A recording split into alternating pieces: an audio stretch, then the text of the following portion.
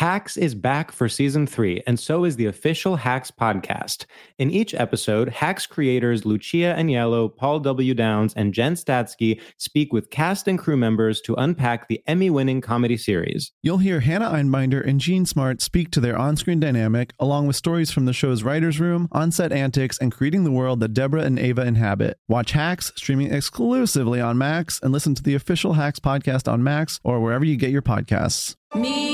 Focus Features presents Back to Black. I want people to hear my voice and just forget their troubles. Experience the music and her story. Know this, I ain't no Spice Girl. Like never before. That's my daughter. That's my Amy. On the big screen. I want to be remembered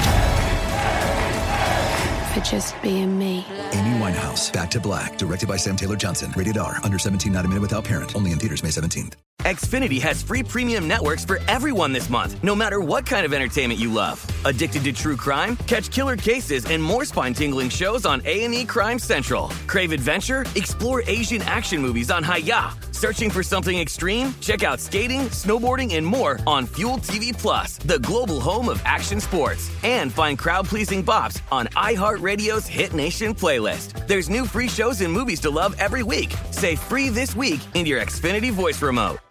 Hi, everybody. It's Sam with 2 live show announcements. The first one is that my dear and loving co-host George Severus is workshopping his new hour of stand-up in Los Angeles on November 29th at the Elysian Theater.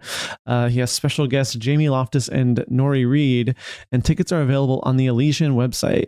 I mean, that's going to be a damn good show if you ask me. So get tickets to that. And the second one is that, real fans know I was in the hospital and had to reschedule my Chicago club comic. But it has a new date, and that is December 7th, still at the Color Club and still with Parker Callahan opening. So I'm actually not sick anymore. And in fact, I'm stronger than I've ever been. And in fact, it's scary how many things I'm breaking in my home due to my newfound strength. So tickets are available for that in my bio and on the Color Club website. And so if you're in LA at the end of November, go see George. And if you're in Chicago on December 7th, come see me. And with that being said, enjoy the episode, sweethearts. XOXO, Sam.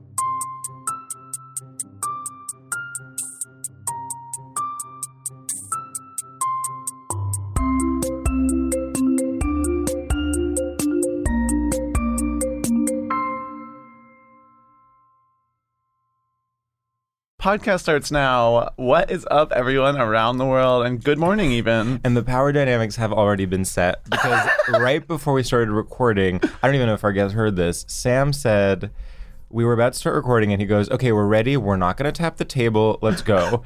Because I tapped the table last time and you used the kindergarten teacher we to refer to me in a sort of condescending way. No. It was rather inclusive. than say it was not inclusive. I've never been spoken to in that tone in my life. Oh, so you didn't even go to kindergarten? Oh, no, I actually skipped it. I took the SATs early when I was 6 and skipped kindergarten. It's just, I know this episode, because we're banking episodes, will come out way, way, way after the fact. Sure. But people have been furious about the tapping on the table. Who has been furious about it? I mean, many of our top tier listeners. Oh, the VIPs? The VIPs are in the VIP section about to riot because of the tapping on the table. You keep saying this, I have not seen it. Well, I wish I were as ignorant as you. I wish I could be blissful in this way. Listen, I don't really like to interact with our audience. I like to think of myself as sort of like Liza, and then they're blurry in the crowd. I don't respect them as people. Sure. I think they are of a lower social status of course than I am, even though sort of on paper, they probably make more money than me. Well, you didn't mention class, just social status. No, social status. And actually, we need to bring back social status detached from class. Because in this day and age, I was about to tap the table. In this day and age, the billionaire class is dictating the rules of culture when we have, tech CEOs greenlighting television series. Anyone can pay. It's a pay-to-play world, mama. And I think we need to go back to poor people having influence. Of course. Socially. And I think we are pushing that agenda forward. Exactly, and that's why I am writing Rent, the musical. Oh, amazing. Yeah. Congrats on that, by the way. Thank you. So we're recording in the morning. Okay, and now I have to say that, I deserved your condescension because I did that to you last night. And you were actually doing that to me hard I was doing it to you hard last night because I was like, I'm so excited for our guest tomorrow morning. It's going to be a great episode. And you were like, yeah, but it's so early. And my instinct was truly, I was like, Sam, it's 10 a.m. It is a normal time to do something. Please put on your big boy panties and get out of bed and get to Midtown ASAP. I found that to be so toxic. And I knew you did, but then we never addressed it. Because it was like, okay, so our whole thing is complaining, and then suddenly you're like, I don't want to complain anymore. Suddenly you're like, actually, I'm a good guy. And I was like, this is crazy. We have built a years-long relationship on sort of complaining about the little things. Well, I do think when you complain about stuff, it's actually so rare that we have differences that it's like the narcissism of small differences. A phrase I learned when I skipped kindergarten. Yeah, of course. It's like, because we are so similar in most ways, when we have a difference, to me it's like dramatic, where I'm like, well, Sam is so weird because he's wearing a white shirt and I'm wearing a blue shirt. Well, especially with this thing, because you were like, suddenly I was like, no, it's not that I won't. You were like, you get up at 8 all the time. And I was like, of course, that's not what I'm saying. Right, because that's not what I can't. Yeah, it's because you were speaking as though you're someone who like gets up at 1 p.m. every day. I'm like, I get texts from you at 8 a.m. Like, you are a businessman. You are collecting returns on your investments first thing in the morning. Of course. But having a light conversation. I see. Well, yeah, I mean, that's impossible. I mean, that's more difficult. Yeah, I guess you're right. See, I mean, this is our difference where like I feel that way when it's like 6 p.m. where I'm like, well, I might as well be asleep. Sure. The morning, I'm like, well, I have my coffee. It hasn't dawned on me that like the sort of daily I was about to say sadness, but that's not it. I'm actually a very happy person and really joyous. Toxic. But like the daily anxieties have not set in and don't set in until lunch. Okay, but if the daily anxieties have not set in, what do you have to talk about? I see what you're saying. That's where my personality comes from. And it's a double bind for sure. Because this is my impression of the morning. Okay. It's sort of like, so how'd you sleep? Well, morning is post-coital. Actually, anyone you talk to in the morning, whether it's in the subway, whether it's the person you're ordering your coffee from, you are having a post-coital conversation. It's post-coital in a way that's also like, so when are we going to separate and go do our things for the day? Yes, 100%. Like right now, it's like I can't be like, so what'd you do today? Because it's like, well, I commuted. And it's like, oh, well, how was the commute? True. And it's like, good. Well, it's the difference between daytime TV and a late night talk show. And I won't explain. No, please. I'm begging you. No, I refuse. And if you need more, then you need to read a book for once. Wow. I actually had a topic I want to talk about, but I think at this point it's not relevant anymore. Try it. Well, I've just been sort of like, this is so, trend culture in a way that I don't like when we address, because I'm like, we're not like other gay guys. Well, not to mention we're banking episodes. Well, we're banking episodes. No, but it's not that kind of trend. Okay. It's like when people say that, I'm doing air quotes for everyone listening, when people say that Gen Z, like, is prude or, like, doesn't like sex, I'm like, shut up. Let them grow up, and then we'll decide if they like sex or not. No, I know what you mean. There's a desperation to put a stamp on a generation. It's like, so what are you about? Yeah. And it's like, okay, well, you're 18. You have no idea what's going on. So you're sex negative. Yeah. And by the way, I lived in San Francisco when I was young. I went to Folsom. I was like taken aback by it. If I were to go now, I'd be having the time of my life. That's called growing up. Right. I mean, literally, yeah. I'm like rewriting history and being like, I was always such a huge slut. And it's like, no, I wasn't a huge slut till I was like 23. Okay, late bloomer alert. And even then, it was a rolling admission, It was, yeah. There's different kinds of slut. But it does get complicated because everyone's on the internet. Yeah. I think before, if you went to Folsom when you were 19 and you were scandalized, you wouldn't. I hadn't seen. I didn't know I was gay. You wouldn't have run to Twitter and posted about it and started a campaign. Well, but this is the thing, is like, and this is the thing with the internet, is that we judge entire groups of people based on the people that post. And actually, the only real binary in this world is people who post and people who don't. Yeah. And the people who post are clinically insane of course, need to be sent to American Horror Story Asylum. And the people who don't post are normal and a diverse group of Americans. 100%. I mean, I actually find there's certain people in my life that post but they also do this thing where they find the one really negative person posting and are like, I can't believe I'm seeing people posting this. And it's like, you're seeing one person. That person is not a movement. Yes, and by the way, the implication there is like, look how stupid everyone else is. Guess who's stupid? You, for thinking that's universal. 100%. And also just like trying to find an outlet for your mental illness, essentially. Yeah. Yeah, and when we say mental illness, we mean it as a stigma. Of course. Please stigmatize it. Stigmatize it. Now more than ever. Now more than ever. Oh my God, did you see someone called us out for saying now more than ever is future-oriented and not past-oriented?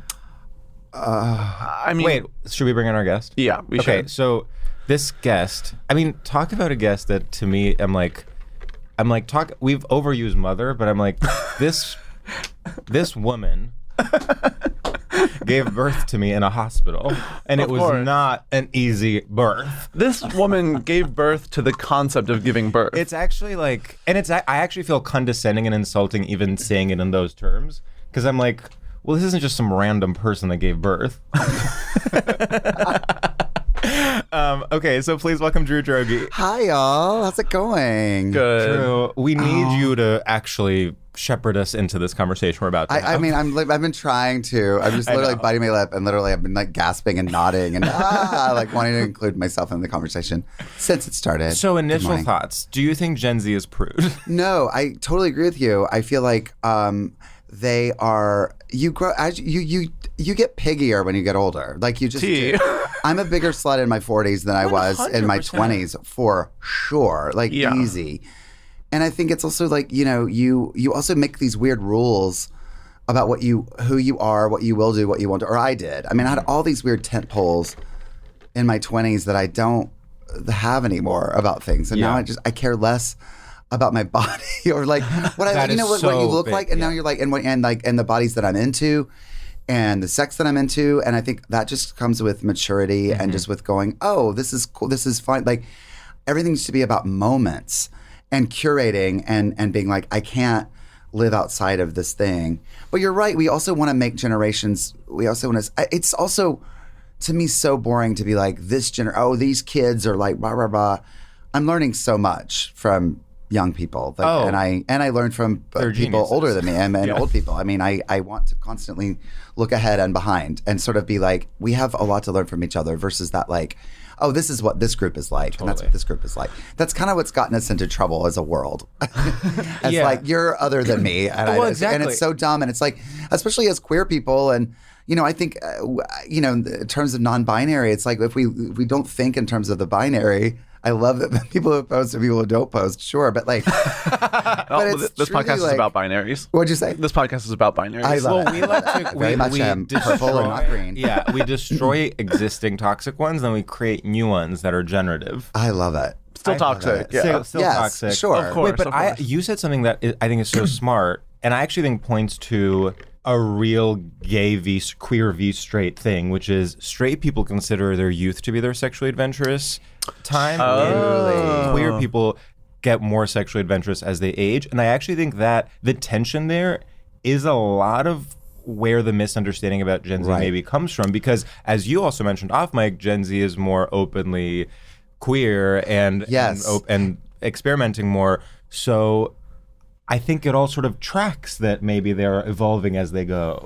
I think that makes a lot of sense. Yeah. I'm sorry. No, you go for it. No, I was going to say, like, also, we're learning that your sexuality and the sex that you have are different. So, like, your sexual identity. So you can be 8 years old and say, I'm gay, and have no idea what that means in terms of the actual. You're not having sex, Totally. like you're, but you understand what it means. It's like, I like Barbie more than, Oppenheimer or whatever. But like, it's like, which is not my situation. That's a new binary. But, yeah. But you know what I mean? Like, you know what you like. I mean, I knew things about being gay way before I knew sexual things. Totally. And then I knew what I was attracted to way before I was actually doing it. And then so that's the thing that I think is maybe confusing. That we're having kids coming out much younger. But then when it comes to the actual acts of things, when they are, 17, 18 years old, they might still be virgins, but that doesn't mean that they haven't had like an understanding of their sexuality way longer than that. That's a good point. Well, it's also like identity versus action. Yes. Like, I think there is much more emphasis on almost like an anxiety around like, what is my identity as a young person? It's the only power you have. It's the only power you have. And maybe that's at the expense of action, where you're like, I forgot to have sex because I was focused on being gay. Maybe so. I mean, I feel that way. Like, I definitely was that way. I was all about I was reading books about being gay. I don't need to do it. Yeah. What do you mean? I have to actually kiss a boy to be gay? Like, oh, ew, what? I mean, I think also, we think about, I don't know where I'm going with this, but we have these like thoughts and feelings that are different from what we're actually doing. I don't know. Yeah. Well, it's also on the internet, for instance, you are surrounded by other people's voices so much that you actually forget you can't know what your own voice is thinking outside of the context of the cacophony of the other voices. Yes. I do think, okay, in the context of Gen Z being like knowing identity before action, there is something where like the Tumblrification of the world, there's a lot more like reading to do. There's a lot more thinking that you can have and a lot more reflecting you can do on your identity that before there's action. Like before, if it was like, okay, I like reading about gay or like watching movies about gay, it's like, okay, well, here's the 8 you can consume. Right. It's the eating out series. Yeah. Yes, Nothing else, exactly. bitch. Yeah. Part 4 is the best one. that's no right, reason. yes. No Oh reason my in particular, gosh, but I part 4 is forgot. I forgot. Oh, mother is mothering. This is why Mother is mothering, because she was in Eating Out for drama camp. My God, of course. I completely forgot. That is so iconic. That was actually I'm very proud of being in those movies. It was a very fun moment getting to do that. I mean, talk about gay culture. I mean, fully. You will have that forever. That is amazing. Yeah. It was really a very, very cool thing. I mean, Stonewall found dead in a ditch. People didn't die at Stonewall, but they did die filming Eating Out 4. They did die. They did. We were shooting at a Jewish day camp in Malibu, and I had to do a sex scene in a rabbi's office. And a rabbi was walking by thinking that we were shooting porn, and we got shut down for a week. And we had to explain, no, this is just a really raunchy, but kind of R-ish. I don't know. Yeah. You're like, well, with the Tumblrification of the world. Yeah, exactly. Listen, Rabbi, what you don't understand. No. So that was. Wow. Yeah. No, also the evolution thing is true. Like, I think what you're saying about like getting more open as you get older is really apt. Because I do think, I hope so. I want to get more open, not just sexually, but with generally. Everything. I do see like. I've had this thing lately where it's like, we'll talk about this later, but I'm in a show right now, and I'm 46, and I'm the oldest person in the cast, and I kind of love it. I love Mother, and they literally call me Meemaw there, and I'm like, I love it, and it's hilarious to me. But as you get older, you're like, there are paths that you could either be John Waters, Grace Jones, Debbie Harry, and be punk rock and cool, day one till day 9,000, like, whatever. I was going to say 100. I don't know. Day 100, I don't know. But like, those people have stayed in their truth, and they have just stayed so cool and so great. And then there are the people like, I'll say it, Martin Scorsese and Stephen Sondheim, who insanely talented people who have so disappointed me in their later, in their ancient, in their final works. Yeah. Oh. I find them to be like, oh, I mean, I just saw the Scorsese movie, and you probably haven't seen it. We haven't seen it yet. And it just went out. It is the most upsetting ending, because it's like, old straight man, you have centered yourself in this story, like in the most obvious way that you could possibly do. And it's like, you made Goodfellas, you made King of Comedy, which is one of the greatest movies ever made. Like, it's not like you're not good. You just you have decided not to grow with where we are. Wow, interesting. And that's all I will say, because I don't want to. And you feel that way about Sondheim as well? I do. His latest show, he refuses to represent queer people in his shows. Well, that's even when he is doing it. I'm sorry, I would fight him about Company. Company's about a gay man, and he even said it's not about a gay man. Well, sometimes writers are wrong about their own work. I've been wrong about things I've written, and I've had people tell me. It is, and it's about him, and it's a generation of gay men like Everett Albee and Tennessee Williams. Brilliant. All of our heroes who refused to represent queer people on stage. They were off stage getting eaten by cannibals, or they looked like Marlon Brando. They were these brooding people. And in Sondheim's new musical, he has a queer character who gets changed by a man. It's a queer, non-binary female. I think it's a lesbian character. They don't really call it out, and then they get turned by a man. So. And I think it's kind of it's the joke in that like, oh, this kid thinks that she's really like liberal, but she's kind of a brat. Yeah. But it's like, boo. Yeah, when you're that old, like that's not the comment you need to make about young people. Like they're all phony and they actually aren't really queer. They're actually lying. Mm-hmm. That's gross. We've done that. We've been there. As a queer person, I was offended. And Sondheim wrote my favorite, Sunday at the Park with George is my favorite musical of all time. So it's not like I'm not a fan. I'm a huge fan. It's just that I watch it and I go, ouch. And I hate that. See, to me, with something like Company, I'm like, his own, whatever you want to call it, self-loathing or a refusal to like think of queerness as a valid thing that a character can be or whatever. Right. It's almost like a metatextual part of the experience of watching Company. Sure. You know what I mean? That's a very generous reading. Yeah. Because obviously you are right on some level, but there's something about it where you're like, it almost makes it more interesting to me to see this character written by a gay man who doesn't want to make him a gay man. Right. It's almost like watching Frasier, where you're like, this is about gay men. Sure. We were talking about this last night. Yes. Where it's almost like, this is the classic queer thing of like, like interpreting something as queer that's not meant to be queer or whatever. Yeah. And sometimes that feels more, I don't know, generative or something. Well, and I think it's really interesting dramatically to watch a character go through that or not, or like refuse to deal, because we all have gone through that. We all have been the things of like, I'm not.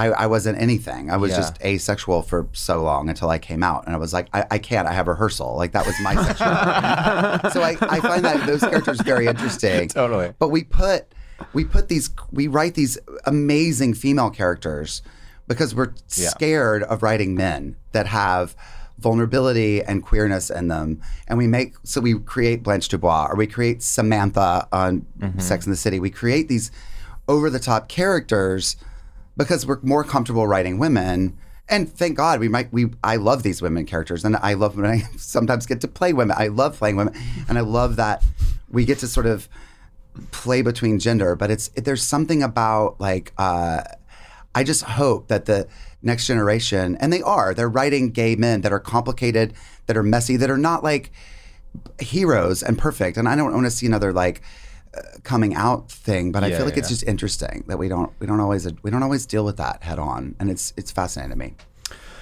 Well, now's a good time to say, last night we saw Titanic and you were so incredible. Talk about just like a pure, I said, finally some food. And every time you were on stage, I was like, smiling ear to ear. I was truly like in heaven on Molly at Coachella. Oh my God. I also loved watching you in the group like scenes and just being like, what is he up to out there? And it was so fun. Up to out there? I'm having so much fun. It's a musical, which I do not sing or dance. And so it is so scary going out every night / so much fun. But I play the one character that just gets to scream, and it's why you can hear it in my voice, because it's so much screaming that I get to do. But yes, it's a musical parody of Titanic with the music of Celine Dion. And Celine Dion is our narrator through the show. So the brilliant Jackie Burns plays Celine Dion and just sort of basically tells you her version of Titanic. And you play the mother. And I'm the mother. I'm the Frances Fisher character. Ruth, who's the Kate Winslet's mother. Yes. I mean, something that always gets me is like a character that's supposed to be like sort of, you're supposed to be passive aggressive. Like that character is not supposed to be, but then you are like, shut the fuck up. Oh, like absolutely. I mean, that is so fun. Or like you literally call your daughter the C word. Oh, I sure do. Every night I get to call her that. I know, that's what I love about parody, and it's something that the brilliant Jackie Beat said, because we do a Golden Girls parody together in LA, and Jackie said, with parody, you have to give people what they think they remember, which I think is so great, because it's like, I watched the movie Titanic before I came here to do the show, and I, of course, had seen the movie at least twice. I don't know. It's very long.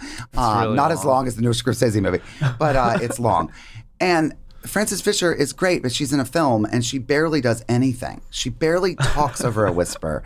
She's just very cold and stoic, and it kind of comes on and kind of gives side eye. And it just doesn't really play. You have to kind of go, okay, I remember her being evil and awful and cartoonish. Yeah. And so also when you put me in it and I have a hat that's just two birds kissing on top of my head, I can't just go out there and be like, and leave. It's like, why am I here? Other than to just cause major chaos. But everyone is heightened. I mean, everyone is just,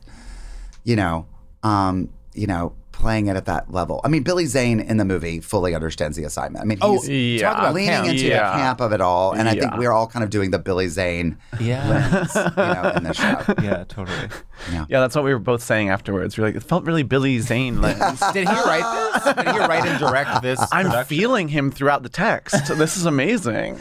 I did a Funny or Die video with Billy Zane many years ago, and he came in the door, and then he was in this trench coat looking amazing. He had all these bags with him, and he had just come from the airport, and I was just trying to make small talk, and you're like, what are you going to say? And I remember saying, I was like, oh, did you just come from the airport? And he's like, yes.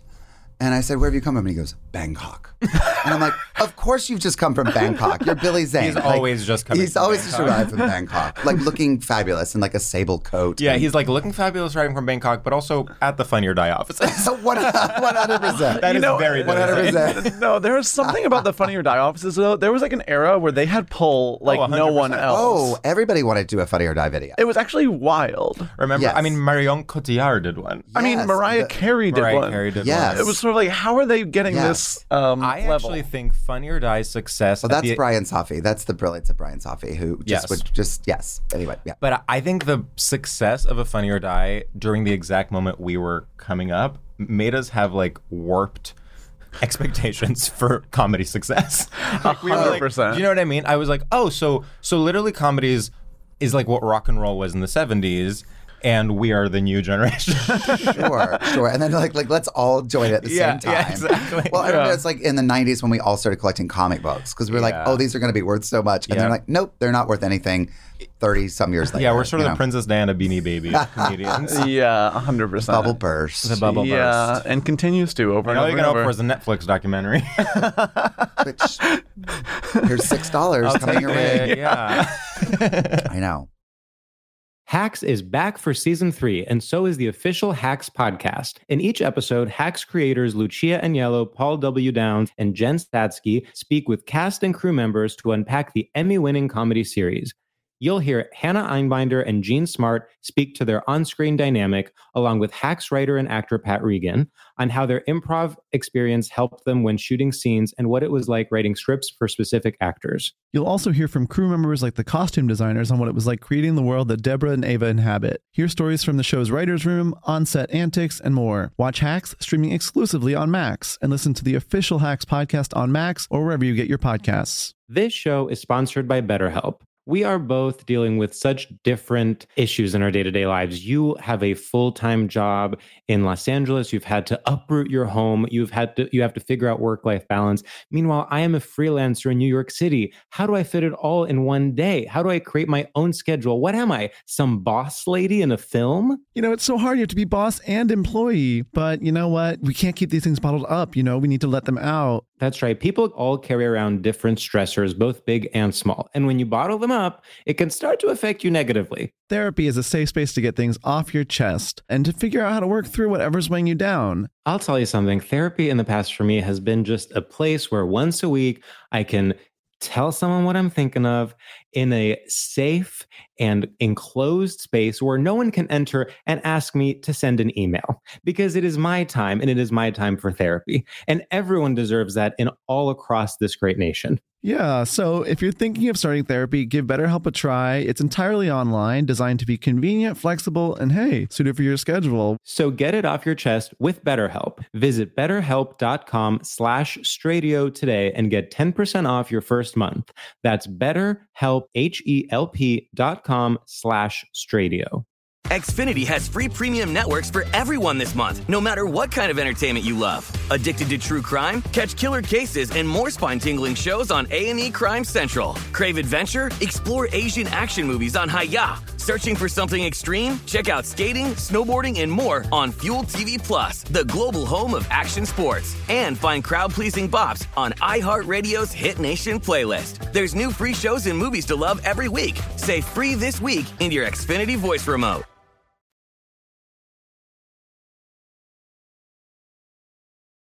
Wait, I want to get into, first of all, I want to get into Messy White Gays, and then I also want to get into our topic, but we should do our first segment first. Yeah, we should do our first segment. Okay. Would you like to? I would love to. Our first segment is called Straight Shooters, and in this segment, we will ask you a series of rapid-fire questions to gauge your familiarity with and complicity in straight culture. Love it. It's basically this thing or this other thing, and you just pick one. Okay, with no commentary. It's going to make no sense, and you can't ask. The only rule is you can't ask a single follow-up question or we will scream at you. I love it. To a degree where our voice will be even hoarser than yours.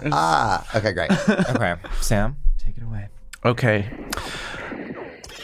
Playing the violin or playing the victim? Playing the victim. Lazy Sunday or Busy Phillips? Lazy Sunday. Okay. Having a discerning eye or having a concerning rash? Oh, having a discerning eye. Winning an Emmy or having a semi? Having a semi. Okay, the British pronunciation of non-binary or the American salutation of "Hi, Hillary." I like non-binary. I love non-binary. I'm obsessed with non-binary. I've never heard that. I haven't either. Okay, Jenny from the Block or Jared from Subway? Oh, Jenny from the Block. Okay, a short shelf life or a long twink death? Ooh. Oh, long twink death. Okay, Bridesmaids by Kristen Wiig or Biden's aides adjusting his wig? I have no idea what that second thing is. Bridesmaids by Kristen Wiig. You don't know who Biden is? Who is Biden? Right, so I keep hearing this Biden. He was VP under Obama. Who was he in Bridesmaids? He played the Melissa McCarthy character. Oh, actually. no, okay, great. Okay, good. Yeah, he was amazing. He was nominated for an Oscar. Yeah, it was really moving. Really a great movie for comedy during the Funny or Die era. Of course. Truly. Yeah. I'll never forget his series with Funny or Die. I mean, you joke, but we're almost there. Yeah. He's about to do something. I mean, you're so right. The way that for the next election cycle, who knows what toxic media will get made. When I think about the 2024 election, like, it makes me so upset that I can't even joke about it. The way that he will be on podcasts that will be made into reels is going to be crazy. Fully. And it's like, are we going to do this all over again in 2020 again? But we're just all 4 years older and angrier and crazier. For the third time, like, Trump? Really? And will he be in jail when he's running? I mean, like, at what point are we doing? And Biden again, really? Are we really going to try to push this again? Well, it's like, first is tragedy, then as far as, then what? Because it's a hard time. Right. What is the third thing? We need a new cast. We desperately need a new cast. We need a new season. We need to pull a Titanic. And that's something that and fly someone over from LA. That I would say 98% of Americans would agree on. You know what I mean? Like, that's literally talk about like non-binary. We all feel that way. Like, I really do think that. And we're just all like kind of going, Yeah. Well, we've created a world in which it actually is only sort of insane people that want to go into politics. You have to be. You really have to be. Or like, not even insane, but just like cynical, slimy. Like, the idea that anyone could have any sort of authentic desire to do good and then think the solution to that is to be a politician is a fantasy. It's complicated. Because, like, well, somebody has to do it. Simple. Sam and I were talking last night about how when people talk about like some sort of news event and they're like, it's not complicated. It's simple. And you're like, thanks. Right, exactly. Like, I totally. My thing now, like when I say things and people go, "Oh, tell me how you really feel." I'm like, I hope I always will. Yeah. Like, I hate that. Like, now that's like subtle shade. Mm-hmm. I'm like, ew. Aren't we on this earth to find our truth and tell us how we really feel? Versus like the South that I grew up in, which is like, don't have your feelings. Don't let anybody really know who you are. It's like, come on. Yeah. But people don't. They just they just grab onto phrases and they say things like that they don't really know what they mean. Isn't that sad? Sometimes when I feel People myself... say no worries, which drives me crazy. I'm a no worries chica. I'm a no worries chica. But no worries is when it wouldn't be a worry. But like, I hate when you walk in, I'll go, I'll have a coffee. Yeah. Oh, no problem. Why would that be a problem? Yeah. Or, no worries. And you're like, why would that be? Versus like, can I sit outside? It's a little crowded in here. That's when you say no worry. You know what I mean? Like, yes. People just say things as knee-jerk reaction things. And it's the improviser writer in me that just gets really like, that I just need to let go of, because that's so not sexy. No, like, you... word police. But 100%. But I really will be like, what? Why would that be a problem? Yeah, or when some random, in terms of word policing, when some random person posts like an engagement photo and she's like, with my forever guy, and my instinct is to be like, that's not original. Shut up, bitch. I fully. It's like, well, she got engaged. Why like, would she be original? She's not a writer-performer. Well, there's also that. I know. Like, she's just when you're a at girl. weddings, speeches at weddings, and like when the people get up and you're like, cut, edit. You didn't need that joke, and like we didn't need all that. I've heard it 100 times, sweetheart. Put in your head, and you're like, this is someone's wedding. I'm not at a comedy show. I'm not giving notes. I'm not directing a solo show right now.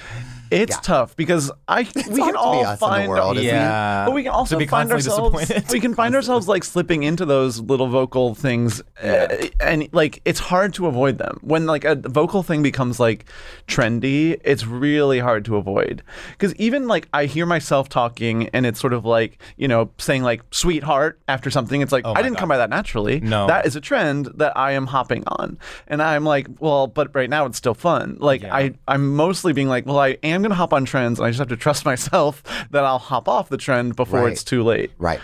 Also, people have different pet peeves, and sometimes you like. I used to say "it is what it is" a lot, and one time a friend of mine was like, "God, I hate when people say it is what it is." Like, what does that even mean? And I was like, "Oh God!" Like, to me, it's just like sometimes you want to be like, "Oh well." Right, exactly. And I know it's a cliche, but for whatever reason, it wasn't one of those cliches that bothered me. And then I was like, so how many times have you been like rolling your eyes because I said it is what it is? I think also we use excuses when we like someone, things don't bother us. Yeah. When we don't like someone, we will that's for me. Social media is the perfect litmus test if I like someone or not. Yeah. If I like the person, I'll see their post with my forever guy and go, oh my God, that is so sweet. And if I don't, I go, oh, you're not original. Oh, okay. Yeah. Like, it really is like, you know, I think there are just certain reasons that you can. We'll talk about context. Literally, the context is your existing alliances and rivalries. Yeah, fully.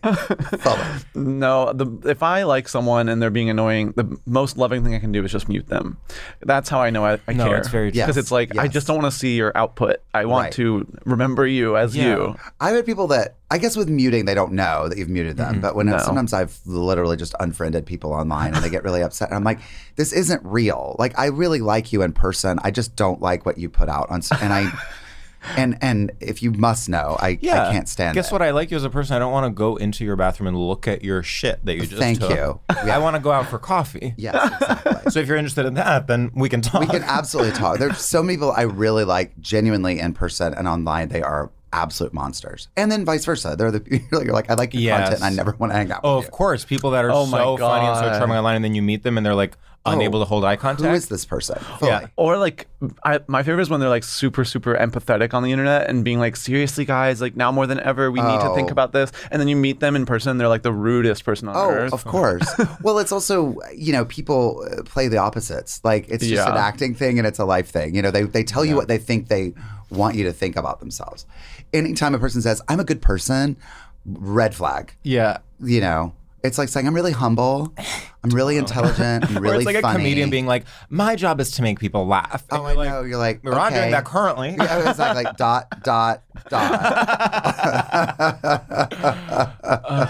Wait, I'm like, okay, I want to get into our topic. I want to also touch on, so you're here partly to do a reading of your new play, here in New York, partly to do a reading of your new play. Yes. I've written a new play. I'm in the process of writing and developing a new play called Messy White Gaze. That we did readings this week and the week before, but I'm hopefully going to do more. Okay, great. Throughout, but it's a take on Hitchcock's Rope. It's actually ripping off Hitchcock's Rope. Do y'all know that movie, Rope? It opens with a murder. It's a very queer. Hitchcock made it in 1948 with openly queer actors. And it's based on Leopold and Loeb, who were a gay couple in the 1920s, who were very wealthy and gorgeous gay men who decided to murder someone to see if they could get away with it. And it was it weirdly parallels with fascism and with this like having this ideal perfect body and being being like, we're wealthy and attractive and no one will. We had no motive, so let's just kill someone. So they did not get away with it.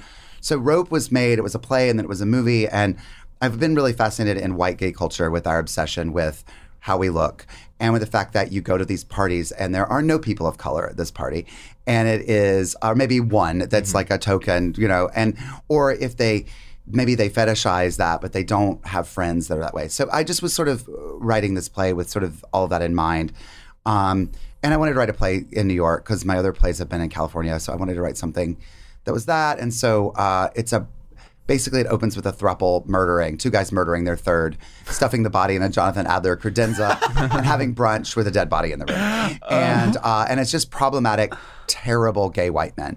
And I feel like my other stuff, there's way more, I know there's way more heart. This is like a pitch black. Oh, I love no one comes out of this play as a good person. And that's the point I'm making, kind of where we're at as white people, that we all want to be the good white person. And I'm like, what if none of us are? And we can all just sit in that for a minute and look at ourselves, hopefully for 90 minutes. And as gay people, how we attach our otherness across all the what that means in terms of race and gender, sexuality, all of it, that we kind of miss things just by feeling like, well, I'm gay, so I understand the experience of fill in the blank. Totally. And hopefully it's a comedy on top of it. I love that. Well, Sam and I were talking last night about just, this is not an original thought, but the specific experience of as a white gay guy being like, sort of being able to move seamlessly between oppressor and oppressed, however you see fit. Yes. Talk about non-binary.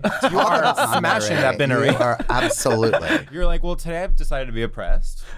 Exactly. So that tomorrow I can can sign the petition, and then tomorrow I'm going to fire my entire staff. Exactly, because I'm going to be a white man at the end of the day, and I'm going to shoot and also like what we post on social media, which is always like so, you know, sanctimonious and on the right side of history, and then going through the world, it's like, what are we doing? You know what I mean? Yeah. And not that you have to be constantly, and then sometimes some of us are doing too much, or we're performing too much to try to be the good one, and just how we're, and so that's why I call this messy, you know, and I was called messy online at times, and sort of being like, oh, then let's just explore that and see what that's about, because I feel like we don't look at that enough, and I think we have a lot of work to do. So yeah. It's sort of the American Psycho of gay. It's very. I mean, I did not realize until I picked up American Psycho a few years ago, and like everything I've written is a direct. I mean, my Chloe videos are literally ripping off Bret Easton Ellis from that. The way that book was written, how there's just these soulless lists of like what we were eating, what we were wearing, what we were listening to. It's just like, oh, and that's how you're describing an experience. Like there's no emotion in it. And I found that so fascinating and funny, and just being like, oh, wow, that's so, yeah. So I've very much been influenced by, and talk about a problematic person whose work I love, but who He's having a real resurgence now. People love the new book. His new book is wonderful. Wow. The Shards is wonderful. Yeah, I just finished it. I loved it. And there is more heart and emotion, and way more sex. Like it is definitely his gayest book for sure. Wow. So yeah. Okay. And it's very long, but very good. Huh. Well, should we get into our topic? Yeah. Okay, great. I think it's time. Now that we've done our 48-minute introduction. So, Drew. Yes.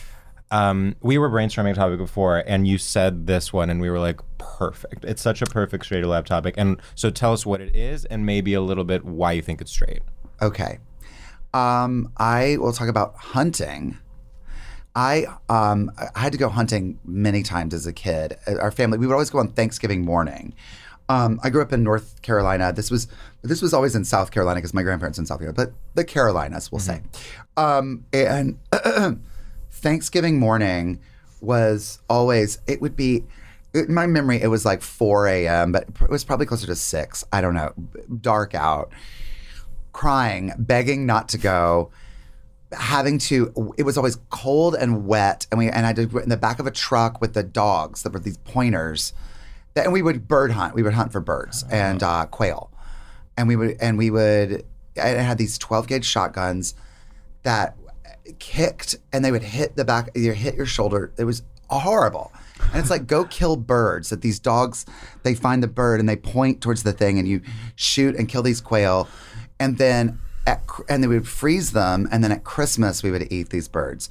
And sometimes you're biting in the birds and you were having like buckshot in the bite. Oh, God. And we were not, I mean, I know that sounds like this thing. We were like middle class Southern people. It wasn't like this thing we had to do. We didn't have to do this. This was the 1980s. It wasn't like back in the frontier days. It definitely sounded like it was giving 1800s. Fully.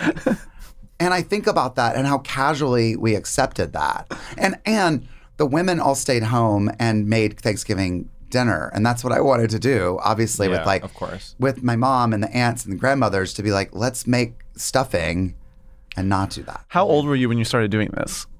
Good question. I'm going to say like 7 or 8. Oh my God. Wow. Maybe a little bit really older. formative. Yes.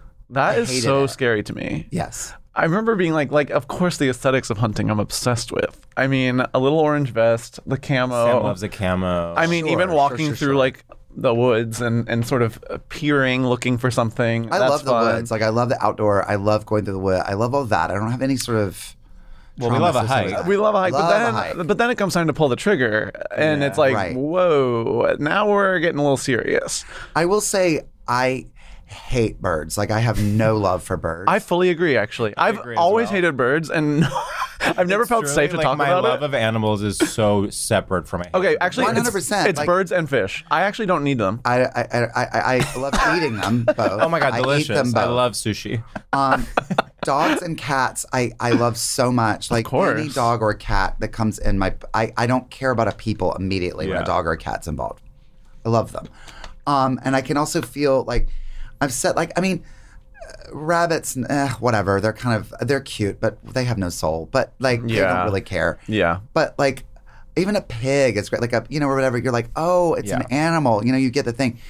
Birds are like, they're dinosaurs. They're like loud, screechy. They're like they're just ugly, gross. Pretty to look at far away. Sure. But I still don't want to kill one. Like, there's something about like, I don't feel the same connection. I mean, there'd be no way. Like, I've never killed a chicken. I've never had to kill like I guess a bird's a warm-blooded animal. I guess it is. I don't know. Yeah, it is. Yeah. I mean, but maybe not. I don't know.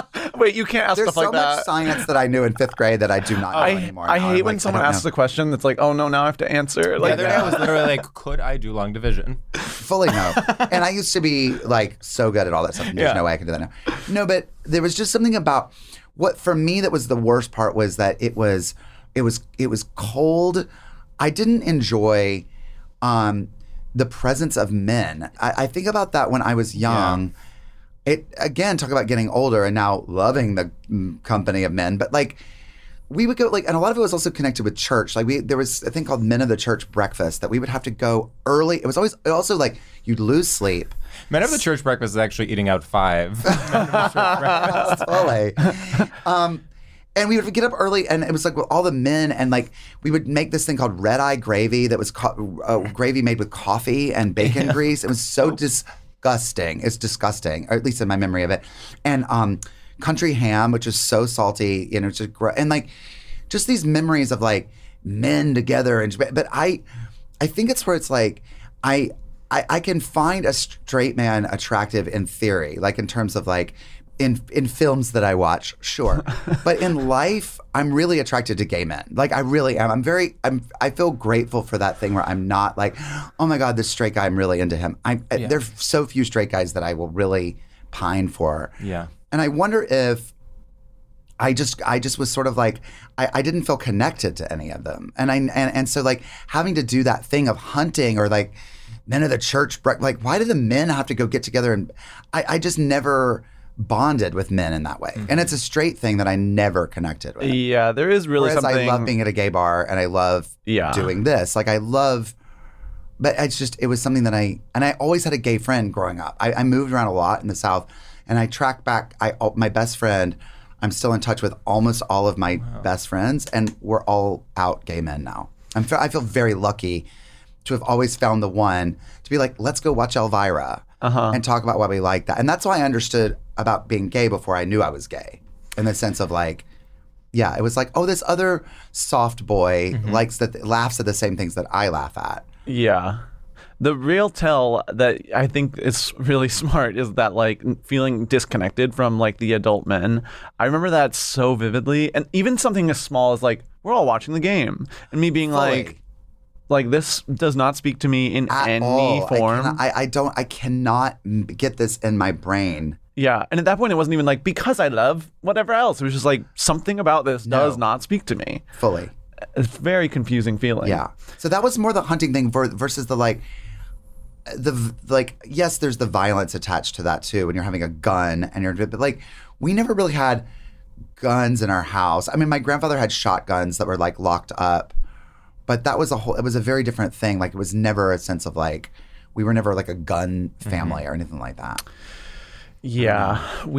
I went to my uncle lives in North Carolina, and we go there in Ahoskie. Do you know? It's like very rural. It's like an hour in from the coast. It's like farmland. Okay. Oh, great. Okay. And he lives on a farm there, and he has guns. And like but he's very like sweet and calm and nice, and not super like macho. But he like one time or like we started like trying to shoot the guns and being like he was like, this is how you do it. And I was like, wait, this is actually so fun. There's something so toxic about shooting a gun where you're like, I get it. I fully get it. I had to do it for a job. We did a scene at a shooting range, and I was so creeped out by it. But then I got there, and you have the gun in your hand, and you're like, oh, this feels great. It's wild. Like the most obvious sort of. What's the word I'm looking for? The most phallic, like power. Just like power, it's the most obvious embodiment of power. Like you literally have a gun that could kill someone. Right. It's like, okay, so for one day I'm in the White House. Yes.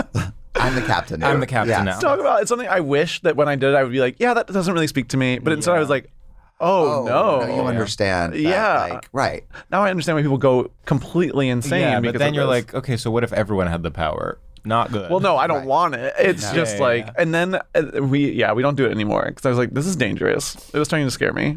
Yeah.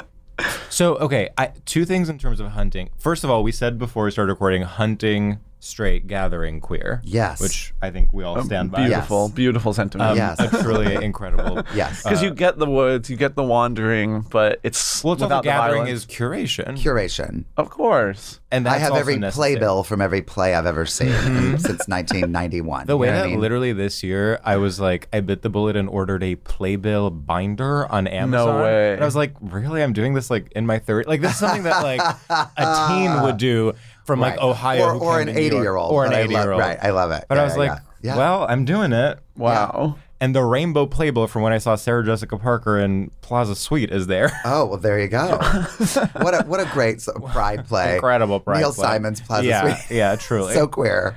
And then the other thing is, okay, this is sort of a more unfinished thought, but I'm like, in our current era where you are so alienated from anyone that produces anything you eat, anything you consume, is there an argument to be made that hunting is like more, there's something there where you can at least track like, oh, I ate this chicken that I killed, rather than like I exist in a completely disembodied like virtual capitalist self that has no connection to the people that did any of the work. Right. Yeah. Like, should queer people reclaim hunting and be like in little booty shorts going out and shooting birds? I mean, with that argument, I think 100% yes. Yeah. Like, to me, that is like, duh.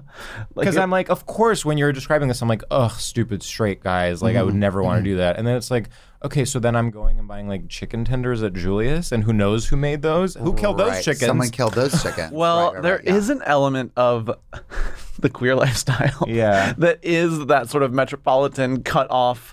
Well, that's why I wrote the play that I wrote, because I feel like that's what we do metaphorically. Yeah, it's the violence like under everything. I'm disposing of you. We've already had sex, and that's all I needed from you. I don't really. You're dime a dozen. You know. oh, you don't know the current lingo, you don't know oh, you're out. Like how we quickly dispose of each other. Yeah. There's something what's good about this podcast is that we're not making a judgment call. Straight is not better or worse than gay. No, often it's better. Often like the hunting thing is actually, I'm like, oh, they're right. That's actually better. In fact, I remember when I was like in college and starting to cook my own food, and I was like, okay, I'm cooking like chicken, and then I was like so grossed out, and I was like, this is disgusting, and like a friend was like, well, it's pretty hypocritical that you think it's gross when you cook it and then like buy chicken somewhere else. And I was like, you're right. And so I like stopped eating meat for many years. But then like at some point I was just like, you know what? I'm just going to embrace the hypocrisy. Right. So like, and that's when I became fully comfortable in my gay self. Talk about white gay. I mean, embracing the hypocrisy is literally what we're all about. Yes. And acknowledging it. And acknowledging it and being like actually holding a sign of pride that says pro hypocrisy. Like there is a way in which now it's like come full circle. People are like, I'm unapologetically myself. And it's like, well, you're a CEO of a company that kills people. Yeah, exactly. But sure. But sure. But please, go pop off, honey. Pop off. I hope you're having fun at Dua Lipa. I mean, as we say into iHeartRadio, oh, please, they've never done anything unethical. What? I don't look at things. Oh, I don't look at things. Actually, talk about like the tagline of gay men. Like, oh, I don't look at things. You have this line in, I'm going to really butcher it, but it's in Bright Colors and Bold Patterns where your character says something like, well, it's like, it's both bad and, or like, I both hate it and love it. It's called being gay. What is it? What's the line? Do you remember? I'll try to remember it too. We celebrate things and make fun of them at the same time. That's called gay. Yeah. And yeah, that's what when I try to explain camp to people who don't get it, it's like, no, we love showgirls. We're laughing at it and we love it. You know, and I think it's that thing where with gay, like we celebrate, we love women and we also love to see, like, we identify with these women who have these like tragic stories. We laugh, but we also sympathize. And it's very hard, I think, for people to understand that thing of like, are you laughing at this or with it? And I'm like, there's an element of both that I think is very specifically queer. I sort of think we, in a weird way, we do that with straight culture on this. Sure. Like, because we are not like, yes, we are making fun of it, but we are also, there's always this sort of like, we'll be like, well, they got a point. Like, you know, of course, the show wouldn't work if it was just like, let's just bag on this thing. And like, it's not interesting to me to just sort of, again, to just say, well, the way I think and the way I am is the right way, and these other people are wrong. It's like way more interesting to look at the complexity and go, oh, wow, that actually is a thing that maybe we could learn from or understand. Yeah, I know how to fix it. Ooh. The way to fix it is literally like still have that be like, okay, some people are gonna stay and cook dinner and some people are gonna go hunt. You just get to pick. Like, it's as long as you get to pick, that's completely ethical. Well, and I think that's what it's also like what we're allowing kids to do now a little bit more. Like, what do you want to do? You know, I think my brother and sister-in-law are raising their kids in this really interesting way of basically being like, they're just listening to them and being like, what do you, and not like letting them take over and like running things, but just really sort of like that sort of thing about like, and maybe you want to hunt this year and cook food next year and then hunt again the next year. I mean, like, you know, like figure out who you are through the whole thing. You don't have to be one or the other. It's, you know, because I think that's a healthy way of going. Yeah, hunting and gathering is actually not a binary. No. Yeah. Yeah, and I regret what I said earlier, and it was hateful. Oh, it was really hateful. Really problematic. Is your email address? Because I'll be composing the non-binary community. A very non-binary email too. Wow. Well, yeah. This is. I mean, this is such a productive episode, intellectually and love it. Spiritually. I love it in the morning and everything. Mm-hmm. I mean, you were talking about your mornings. I feel like sometimes in the mornings I'm the most. Sort of, I'm still dreaming a little bit, and I can have a lot of thoughts. Late afternoon for me is when I have literally no brain activity. Because then at night you're like, well, time to go out on the town. Exactly. I am Mimi and Rent. I'm lighting that Snicker bar on fire to be warm from my heroin shakes or whatever, and getting ready to go sing about every Maya night Angelou after a cafe. long day of podcasting. It's tough when we get into a theater riff because I'm like, I'll just wait it out. Oh, no. All you have to know is that she says, I want to go out tonight. Okay. So she's going out. So she's going out. Going out. She works at the Cat Scratch Club. That's where I work. I dance. Oh my God. enough. Like I didn't even remember that part of Yeah. It's all right. It's okay. It's fine. It's fine. Sam, how did you feel about all the theater references in Titanic last night?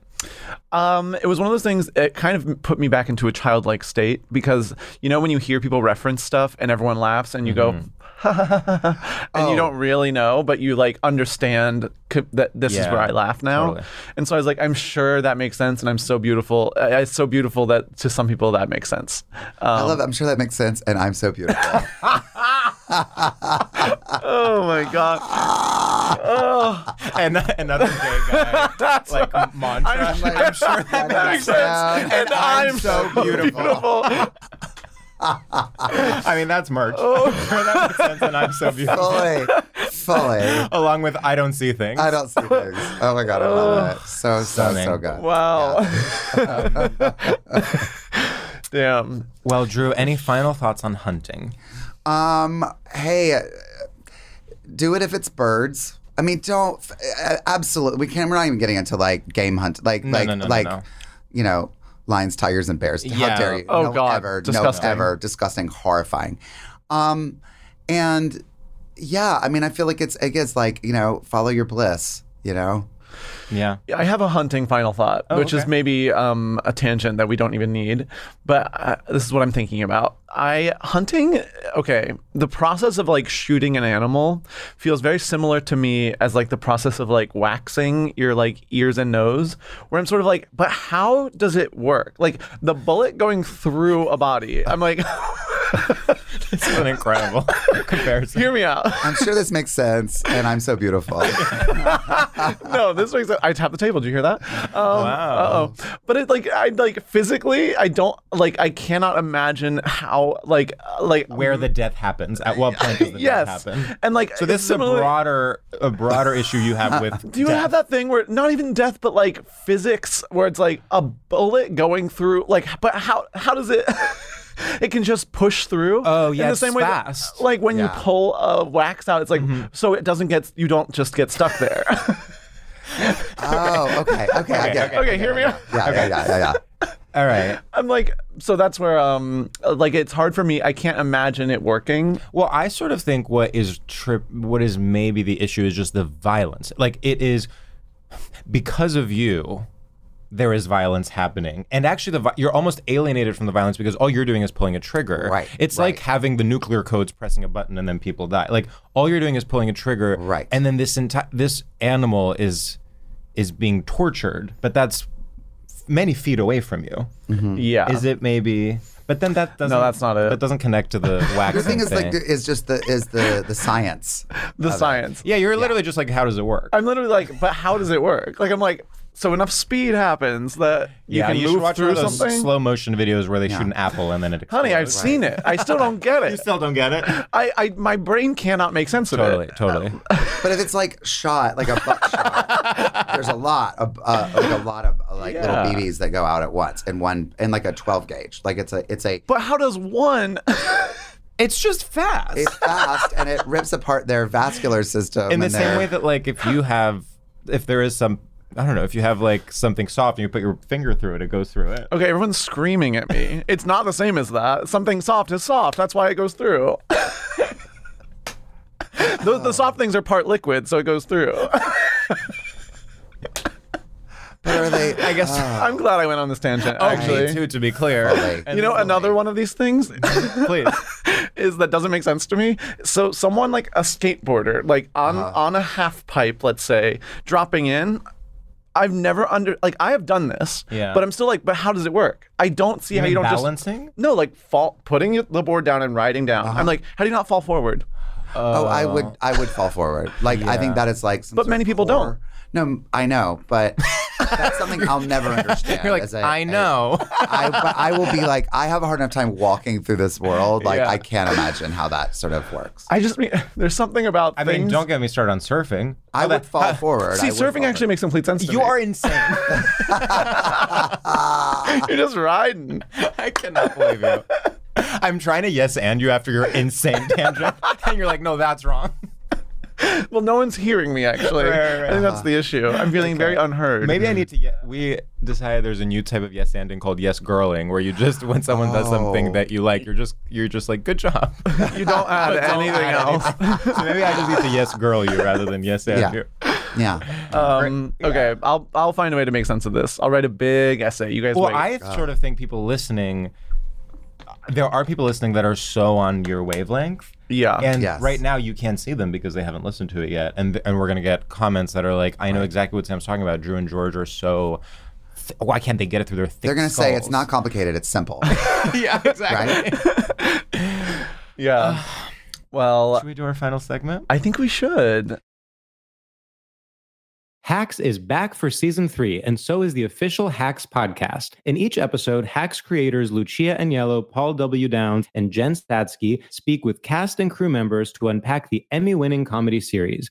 You'll hear Hannah Einbinder and Gene Smart speak to their on-screen dynamic, along with Hacks writer and actor Pat Regan, on how their improv experience helped them when shooting scenes and what it was like writing scripts for specific actors. You'll also hear from crew members like the costume designers on what it was like creating the world that Deborah and Ava inhabit. Hear stories from the show's writer's room, on-set antics, and more. Watch Hacks streaming exclusively on Max, and listen to the official Hacks podcast on Max or wherever you get your podcasts. Xfinity has free premium networks for everyone this month, no matter what kind of entertainment you love. Addicted to true crime? Catch killer cases and more spine-tingling shows on A&E Crime Central. Crave adventure? Explore Asian action movies on Hi-Ya. Searching for something extreme? Check out skating, snowboarding, and more on Fuel TV Plus, the global home of action sports. And find crowd-pleasing bops on iHeartRadio's Hit Nation playlist. There's new free shows and movies to love every week. Say free this week in your Xfinity voice remote. Focus Features presents Back to Black. I want people to hear my voice and just forget their troubles. Experience the music and her story Know this, I ain't no Spice Girl. like never before. That's my daughter. That's my Amy. On the big screen. I want to be remembered for just being me. Amy Winehouse, Back to Black, directed by Sam Taylor Johnson. Rated R, under 17, not admitted without parent. Only in theaters May 17th. So Drew, our final segment is called Shoutouts. In this segment, we pay homage to the classic straight tradition of the radio shoutout. So think like TRL, think Z100, Morning Zoo. You are shouting out something that you like to your squad back home. And in the spirit of a shout out, we make them up on the spot, so we never prepare them at a time. I think I thought of one. I have one too. Okay, go. What is up, freaks, losers, and most importantly, perverts around the globe? I want to give a huge shout out to Stop Making Sense. I watched this movie. Of course, everyone's like, it's the best. It's so good. And I was like, yeah, but it's still just a concert that was filmed. How can it be good? I watched this movie in a theater, and I was in heaven. I was sleepy on this day. I was sort of in a bad mood, which is not that rare, but this mood was there. And I was like, okay, whatever, let's go see it. And then afterwards, I was shaking. I was like, I have never felt so moved. I was like, this is my favorite movie. I could not believe it. It's one of those things, it reminded me of like kind of seeing like Madonna's Truth or Dare, where I was like, oh, the puzzle piece that was missing is now there. And now I understand like a huge swath of culture in a way that makes me feel free. David Byrne is a genius. The whole thing was so fun, so simple, so amazing. And the things, when it's described, you're like, yeah, I get it. And then you see it and you're like, I had no idea it could be this good. Stop Making Sense. Wow, you changed my life. XOXO Sam. Wow. We had an aborted idea that we would watch Stop Making Sense and the Eras Tour and do a special episode about them. Oh, but then neither of us wanted to watch the Eras Tour. No so offense. long. And No, we're not I have huge zero fans. interest. I'm not a fan. Yeah. What's the opposite of a Swiftie? We have decided that's a we're great pioneering question. a movement called being neutral about Taylor Swift. We're not. Give it no energy. I'm not. Because I- we're not hater. I'm not a hater. I'm neutral. I can't say, I don't know what enough to be a hater. it's so I know. it's whiny and I Yeah. can't say it. Yeah. Okay, what's up, everybody back home? I want to give a shout out to This is sort of a complicated one. I want to give a shout out to listening to a song as if for the first time and making the conscious decision that you're going to listen to it as if for the first time. This is a song you have heard many times before, you know the lyrics, but you have stopped paying attention to them because they're so ingrained in you. I recently did this with Not About Love by Fiona Apple, and I Googled the lyrics and read them while I was listening to the song. This is a song I've listened to many times. The way I was moved as though I was 13 again, being introduced to music, the concept of music for the first time, is actually shocking, to the point where then I had dinner with a friend and made her do it with me and Googled the lyrics again and made her read them and be moved, and she was also moved. So maybe that's a good entry point for people if they want to Google Not About Love by Fiona Apple, but it can really work with any song, even Antihero by Taylor Swift. So just go out there, make the conscious decision. Your brain is so powerful. You are in charge of your own destiny. Make the conscious decision that you're going to listen to a song as if for the first time. I repeat, as if for the first time. Okay, you guys, goodbye. Woo! I mean, I'm ringing the Joan Didion alarm on you. Talk about telling yourself a story in order to live. Fully. Have you ever done that? No. Yeah, it's a new thing I invented. What? The Joan Didion? No, just like listening to something as if for the first time. I love that. I love that idea. I was thinking, like, what if I heard Groove is in the Heart? Yeah. For the very first time. Yeah. Like trying to really like scrub all memories. Exactly. And all just, like, cultural. It's like, what if you literally did that? Here's what's harder. Doing that with literally like a song like Journey, a song that it is so cliche, so everywhere. And you're like, what if I heard this for the first time? I would actually probably love it. Yeah. I mean, that's an amazing goal. I do feel... the closest I have to that is that when I listen to something that like came out the year before at the same time it came out, I can almost feel like I did in that moment it came out. And that's always an exciting feeling where I'm like, wow, I'm taken back exactly to that moment. It's also such a classic like stoned thing. Like I feel like that is what it's like to be stoned, where you're like, so now I understand what this is, and I'm hearing every moment. I know what they meant by this, and I get this, and I'm... So I guess my recommendation is like act like you're stoned even when you're not. Yeah. Put that on or a get tee. stoned. Or get stoned, honestly. Yeah, maybe that's it'll true. be easier. Well, Drew. Whenever you're ready. What's up, all you fuckos and weirdos and sluts and assholes out there? I don't know if we can cuss on here. I'm not sure. I just want to give a shout out to all the kids being Polly and Pan and everything right now. I love it. I think it's awesome. I know I'd love to, I was trying to think of something. I'm like, we're still striking. Hopefully by the time you hear this, we're not going to be, we can talk about movies and TV and what's happening in the world. But what I love what's happening is like going out and like talking to, I go to a local bar, a local watering hole, and a straight bartender is like telling me about having sex with a man that he kind of didn't really like. It wasn't really his thing. And I was like, in my 20s, that would never be a conversation I would ever have. And I love that you're exploring, you're figuring out who you are.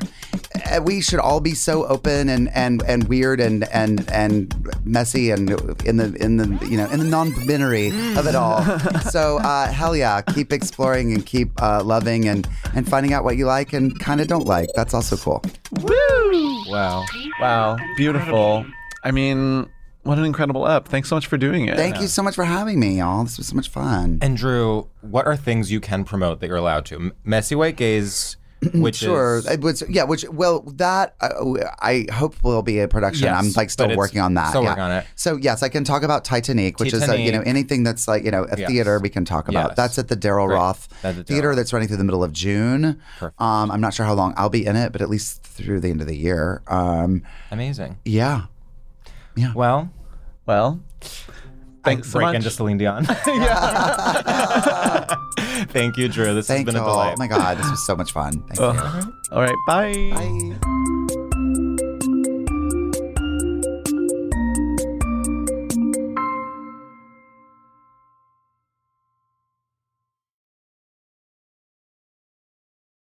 This show is sponsored by BetterHelp. It's a simple truth. No matter who you are, mental health challenges can affect you, and how you manage them can make all the difference.